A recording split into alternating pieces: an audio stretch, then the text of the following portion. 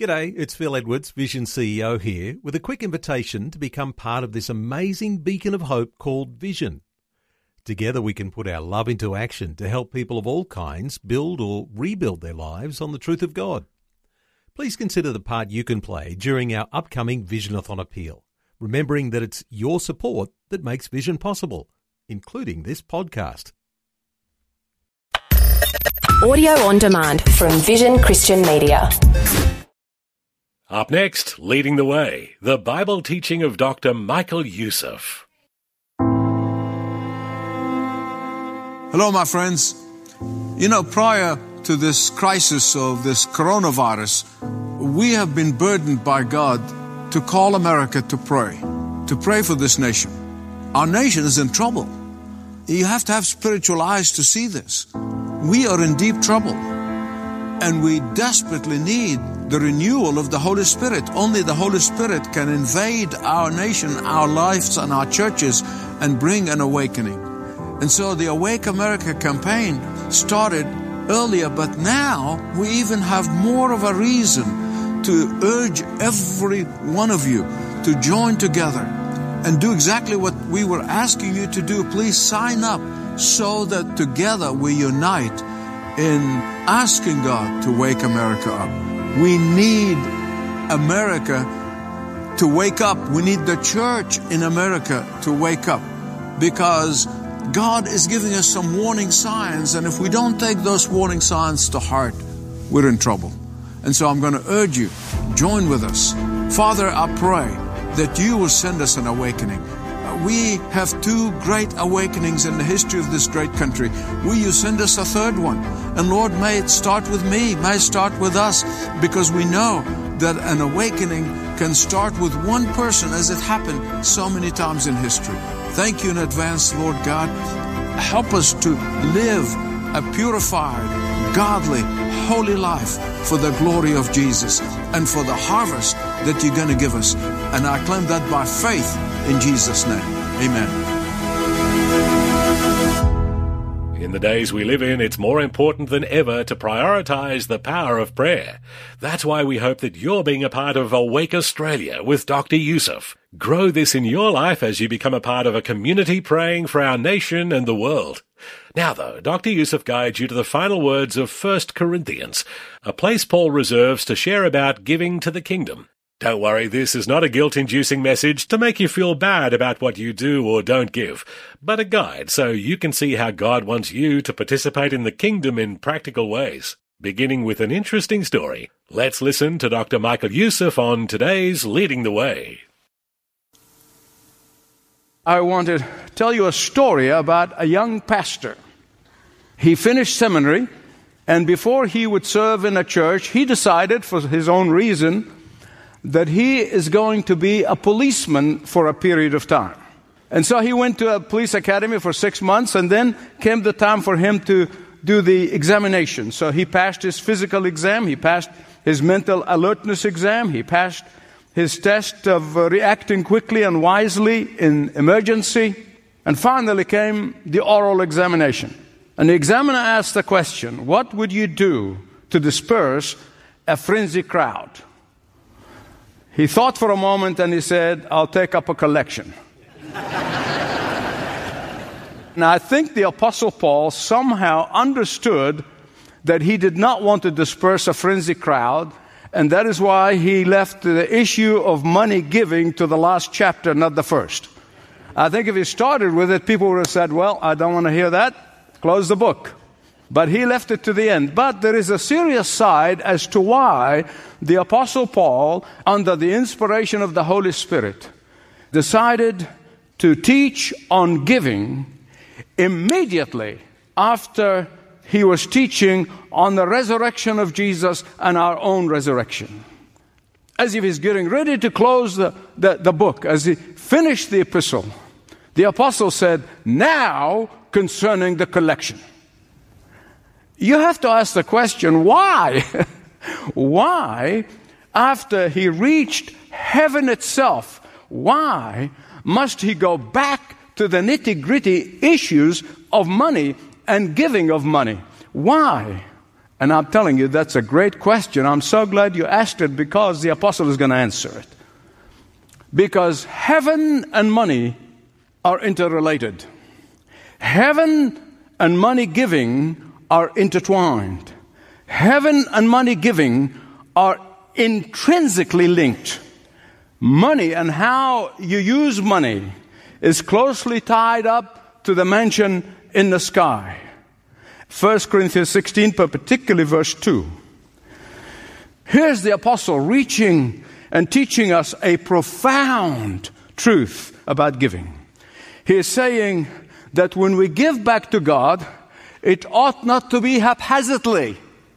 When we give back to God, it ought not to be in response to some emotional appeal. When we give to God, it ought not to be in response to whoever screams the loudest. Or it not to be done out of feeling of guilt and whomever makes you feel guilty. Here in 1 Corinthians 16, the Word of God is helping us to exercise our spiritual responsibility toward laying up treasures in heaven. And it goes as follows. Remember those 3 points? I'm going to come back to them again and again. He is teaching us to give with a planned regularity. He is teaching us to give with personal responsibility. And then he's teaching us, thirdly, to give proportionately. The one thing that you will notice about biblical giving, it is not based on impulse. How do I know that? Because the Word of God here speaks about the collection in the context of the triumph of the resurrection. In the same breath where the Apostle Paul speaks of the fundamental doctrine, the core, the rock bed of the Christian faith, namely the resurrection of the Lord Jesus Christ, he speaks about the offertory. In the same breath, he moves immediately from the triumph of the resurrection to the triumph of the collection. And the Apostle Paul here is obviously answering some questions that the Corinthians, we saw that in the very beginning. Corinthians were asking questions. How do I give? Where do I give? How? And he answers all these questions. But I don't want you to miss what he did not say. I don't want you to miss what he did not say. He did not say, give if you feel like it, or give out of sentiment and emotions, or give out of impulse or crisis, or give because some snake oil salesman tells you that you will get rich and you're going to make him be able to buy his newest jet. No, that is not biblical. The Apostle Paul, who could have drawn a word picture to depict the desperate needs of the saints, he did not. He could have sent him a picture of an emaciated little child and moved them to tears and reach out for their pocket, but he did not. Why? Because none of that is a biblical giving. Listen to me. I know that we need to move by needs, but I am telling you, the Apostle Paul wanted to teach us to give based on principle, not on impulse. He wanted them to develop a holy habit, not a holy huddle mentality. Now, I want to get back to those 3 important principles that the Apostle Paul is teaching here. He said, we give with a sense of planned regularity. Look at verse 2 with me, please. On the first day of every week, each one of you should set aside a sum. Grammar is very important in this particular I'll refer to it a couple of times. Because it's in the emphatic mood. You say, what does that mean? Why is that? Because Paul wants to drive home the point on the first day of the week. Why is the first day of the week in the emphatic? Why is that important? Because Jesus rose on the first day of the week. Jesus appeared to the disciples twice. Every time was on the first day of the week. The early Christian church, who were all Jewish, remember that. They were all Jewish. They changed from worshiping on Saturday to Sunday because of this all-significant event of the resurrection. The first day of the week was far more significant to the early church than we can ever imagine, because we did not live there and we only read about it. But listen to me, think with me. They saw with their own eyes their Lord, whose eyes have been closed in death. They saw their Lord, whose lips were stilled in death. They saw the Lord, whose body was placed in the cave of death. But then, on the third day, on Sunday morning, early hours of Sunday morning, He opened up that grave and He walked out, leaving an empty tomb. And that is why they immediately began to gather every early Sunday morning to celebrate the glorious resurrection event. That was the beginning of it. And in the beginning, they had no meeting place, so they would meet in a corner in the temple. And then they began to gather in cemeteries where they've deposited their loved ones. And then they began to gather in catacombs and finally house churches. They did this to celebrate the resurrection and bring the collection. Both go hand in hand. Don't miss it. You miss out on a blessing. But if we truly comprehend that giving is to be in the context of the resurrection, then we would stand up every Sunday morning as we come to worship and say and sing, "Up from the grave He arose. He lives. He lives. Christ Jesus lives today," and then deposit our collection at the altar. Why? Because our giving is an integral part of our personal celebration of Jesus' resurrection and the anticipation of our own resurrection, as we saw from chapter 15. And that is why the Apostle Paul, exactly what he meant by planned regularity. Secondly, he said that our giving is an individual responsibility. Every one of us. And he said that. Look at verse 2 again with me. Chapter 16. He said, on the first day of the week, each, can you say that with me? Each one of you should set aside. Each one of you. When the Apostle Paul said, each of you is in the emphatic position, which means it towers above the other words. The word each, say it again. Each. Towers over them. What does that mean? Each one of us means no exception. No exception. No exception. Look, I try to put myself in the place of the Apostle Paul. Probably I would have made some exceptions. Probably. As if you followed this series of messages, we've seen how not many of the Corinthians were really powerful people or rich people, and he says that. He said, not many of you are prominent. They were very ordinary people. In fact, they were modest means. But the apostle exempted no one. This is the most amazing thing. Let each of you, that is personal responsibility. I was ordained into the ministry, and I was unfaithful with my tithe and offering. It's the absolute truth. I'm going to explain to you. See, I tried to explain to God that I have given myself full-time to the ministry. Therefore, I don't need to tithe. And I'm telling you, the Holy Spirit was very clear. Yusuf, put the cash in there. Every time.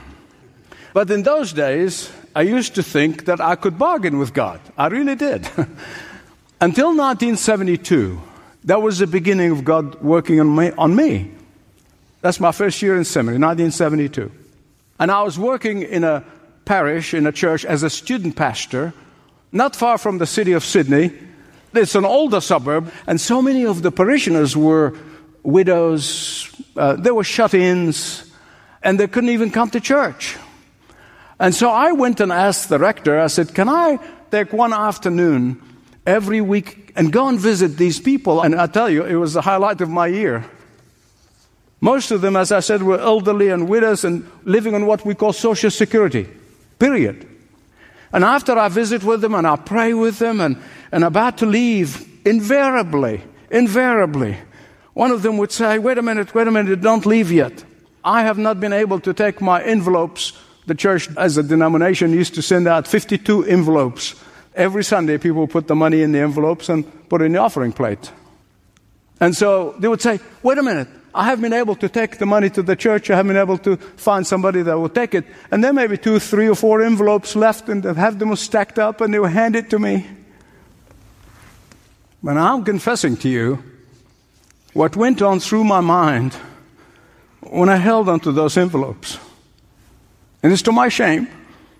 I would hold these envelopes in my hand, and I look at the conditions where they were living, and I'm tempted to say, oh no, not you, not you. You can't afford this. We need to come here and help you out. Why? Because I was unfaithful in my giving. But thank God I've never done it. Had I done that, I would have deprived these precious people of unspeakable blessings that comes from giving back to God. Now you have to understand, my attitude was that exact opposite of the Lord Jesus Christ. Is exact opposite of the Lord Jesus. That was my attitude. Because his last act of public ministry, when he stood there over against the treasury in the temple, watching as these individual wealthy ones coming with music and trumpet, and they deposit their gifts in the treasury box, with song and dance and noise, and they were giving out of pittance out of their wealth. And there he watched and saw a poor widow, probably was hiding and probably was not trying to show what she has in her hand, and it was a mite. Our precious Lord Jesus, whose eyes penetrate into the very secrets of our hearts, knew that this was her all. It wasn't 10%, 20%, or 30%. It was her all. And instead of Jesus saying to her, stop, you cannot do this, you cannot afford this, you are too poor to do this, you need to go inside and see the priests, they can help you. No, our Lord commended her for all of the ages. And here we are in the 21st century talking about her. Our Lord said, look at her, look at what she did. And then he went out and did exactly the same. He gave his all. He gave his life. Beloved, the principle of personal responsibility and stewardship cannot be avoided. Listen to me again. The principle of individual stewardship cannot be avoided. You try all you want. If you try to do it according to the Word of God, or if I try to stop you, I would be stopping the possibility of God absolutely blessing you in every way. The only time God invited us as people, as his followers, as his children, to test him. You remember in the wilderness, the temptation he said to the devil, you must not test the Lord your God or put your God to the test. But there's only one time in the entire Bible that God said, test me, and that's in the area of money giving. He said, test me and see if I don't open the floodgates of heaven and pour out much blessings. Planned regularity, personal responsibility, and the third thing, which actually drives the first two, proportionate return. On the first day of the week, each of you should set aside a sum in keeping with his income, the NIV said, but I like the old translation, as God has prospered you. As God has prospered you. I love that. That's actually closer to the meaning. It means returning to God a portion of what God has blessed you with. Now, beloved, listen to me. The marvelous wisdom of God, listen to me. The marvelous wisdom of God's teaching here is it places the burden where the burden belongs. And the burden is not on you. Where is the burden placed? On God. It completely rests with God, thus making the whole issue of stewardship as a matter of prospering activities in your life. When the tithe comes in and you have great material blessings, you return to him the same percentage as when the tithe goes out. And it comes in and goes out to all of us. And my beloved friends, that means that the basis of our giving is God's blessings in our lives.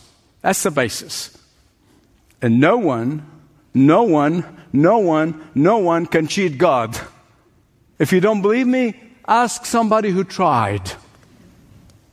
As far as God is concerned, when you are faithful with $1, you're going to be faithful with $1 million. That's the principle in which Jesus said. He was faithful with little, going to be faithful with much.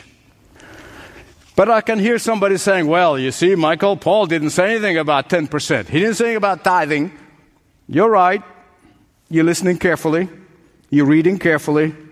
Because he didn't have to say it. Dr. Lindsell has done the most massive work on a book which he calls The Sacred Tenth. In that book, he demonstrates from ancient literature that the earliest people, from the Akkadians to the Samaritans and the Assyrians and the Babylonians and the Greeks and even the Hebrew people who taught us that 10% is the minimum, they all have practiced what they call the sacred tenth. Why? Because we're created in God's own image. And because Adam and Eve was instructed to offer a sacrifice to God. And therefore they passed it on. Even when these nations have become pagan, they still practice the sacred tenth. Abraham gave the sacred tenth of his entire net worth, not just his income, to Melchizedek, who's the type of Christ. That was 400 years before the law was given to Moses. So nobody tells me that's legalistic. Proportionate giving is both fair and flexible. If God had thundered from heaven and says, I want every one of you to give $10,000, that would not be fair, would it? For some people with large income, that wouldn't even touch their lifestyle. For prosperous students, they probably haven't seen $10,000. And that is why God does not thunder from heaven an amount that tells us everybody should. No, he said proportionate. Now here's a Yusuf opinion, you know what to do with it, okay? When the tide of life comes in, the tenth is a starting place. When the tide of life goes out, the tenth is the minimum. Some time ago when I lived in Southern California, I was working in a church part-time to help me with my graduate studies, and I would drive on Wednesdays and on Sundays from Pasadena to Van Nuys. And then I'll be driving this long distance. I discovered a preacher on radio during that time, and he was wonderful. He just lifted me up and encouraged me. And I remember one day, and you still remember it 40 plus years later, I still remember it. He said, when the pastor says, pick up your hymnals. Well, we don't have hymnals now, but people say, amen. When the pastor says, pick up your Bibles, people say, glory. And when the pastor says, reach out for your pocketbook, many people say, oh, me. Paul's final message to the Corinthians is to give with planned regularity, personal responsibility, and proportionately. You're listening to Dr. Michael Yusuf on Leading the Way with his series, Healthy Living in a Sick World. You know, the beginning of healthy living is a relationship with Jesus Christ. If you'd like to learn how to start a relationship with Jesus or have unanswered questions, reach out to ltw.org/Jesus right now. ltw.org/Jesus. As you may know, Leading the Way has passionate staff around the world. And recently, one of our officers shared a note from a young man who listens to Dr. Yusuf and Leading the Way in Iraq. And you know how they're being impacted so deeply by COVID-19 right now. Allow me to summarize what this listener shared. We've learned to better exalt the name of Jesus in our lives. Our family is now declaring that salvation is only through the blood of Jesus Christ. He's mighty and worthy of glory. Your messages help us grow in our spiritual life. Through them, we understand our relationship with Christ. May the Lord bless you in your ministry. We're so thankful that God uses Dr. Yusuf, Leading the Way, and local teams to reach and disciple men and women with truth. That's about it for today, but make it a point to listen again next time for Leading the Way. Dr. Michael Yusuf. Jesus said, who of you by worrying can add an hour to your life? No, none of us can. We'll be careful, we'll be wise, but at the same time, we are at peace. And therefore, we have an amazing opportunity that God has presented to us. That is, to show the peace of God that passes understanding in the middle of this trouble. If you would like to learn more about Jesus, visit ltw.org/Jesus. Thanks for taking time to listen to this audio on demand from Vision Christian Media. To find out more about us, go to vision.org.au.